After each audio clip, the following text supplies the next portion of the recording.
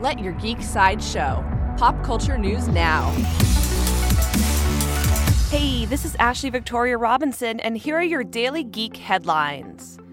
In upcoming movie news, Paramount Pictures has set dates for several new film franchise projects, including a March 2020 release of G.I. Joe, an October 2020 release for Micronauts, and a July 2021 release for the Dungeons & Dragons film.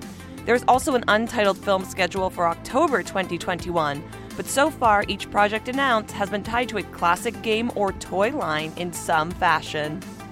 In Superman news, Sci-Fi has confirmed that the upcoming Krypton television series will premiere in March 2018, with the story set 2 generations before the destruction of Superman's home planet.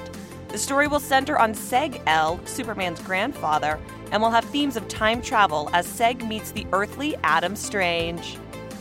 In Marvel Comics news, Marvel has released its covers and previews for its March 2018 comics, including the return of Johnny Blaze.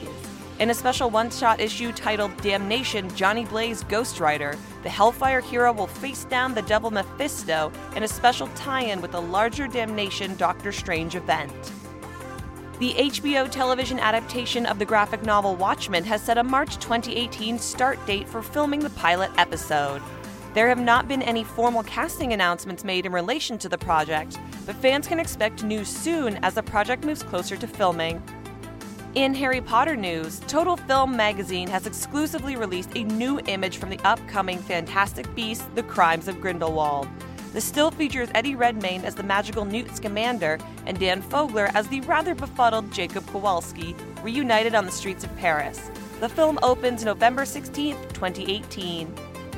This has been your Daily Geek Headlines update. For more ad-free pop culture news and content, visit geeksideshow.com. Thank you for listening, and don't forget to let your geek side show.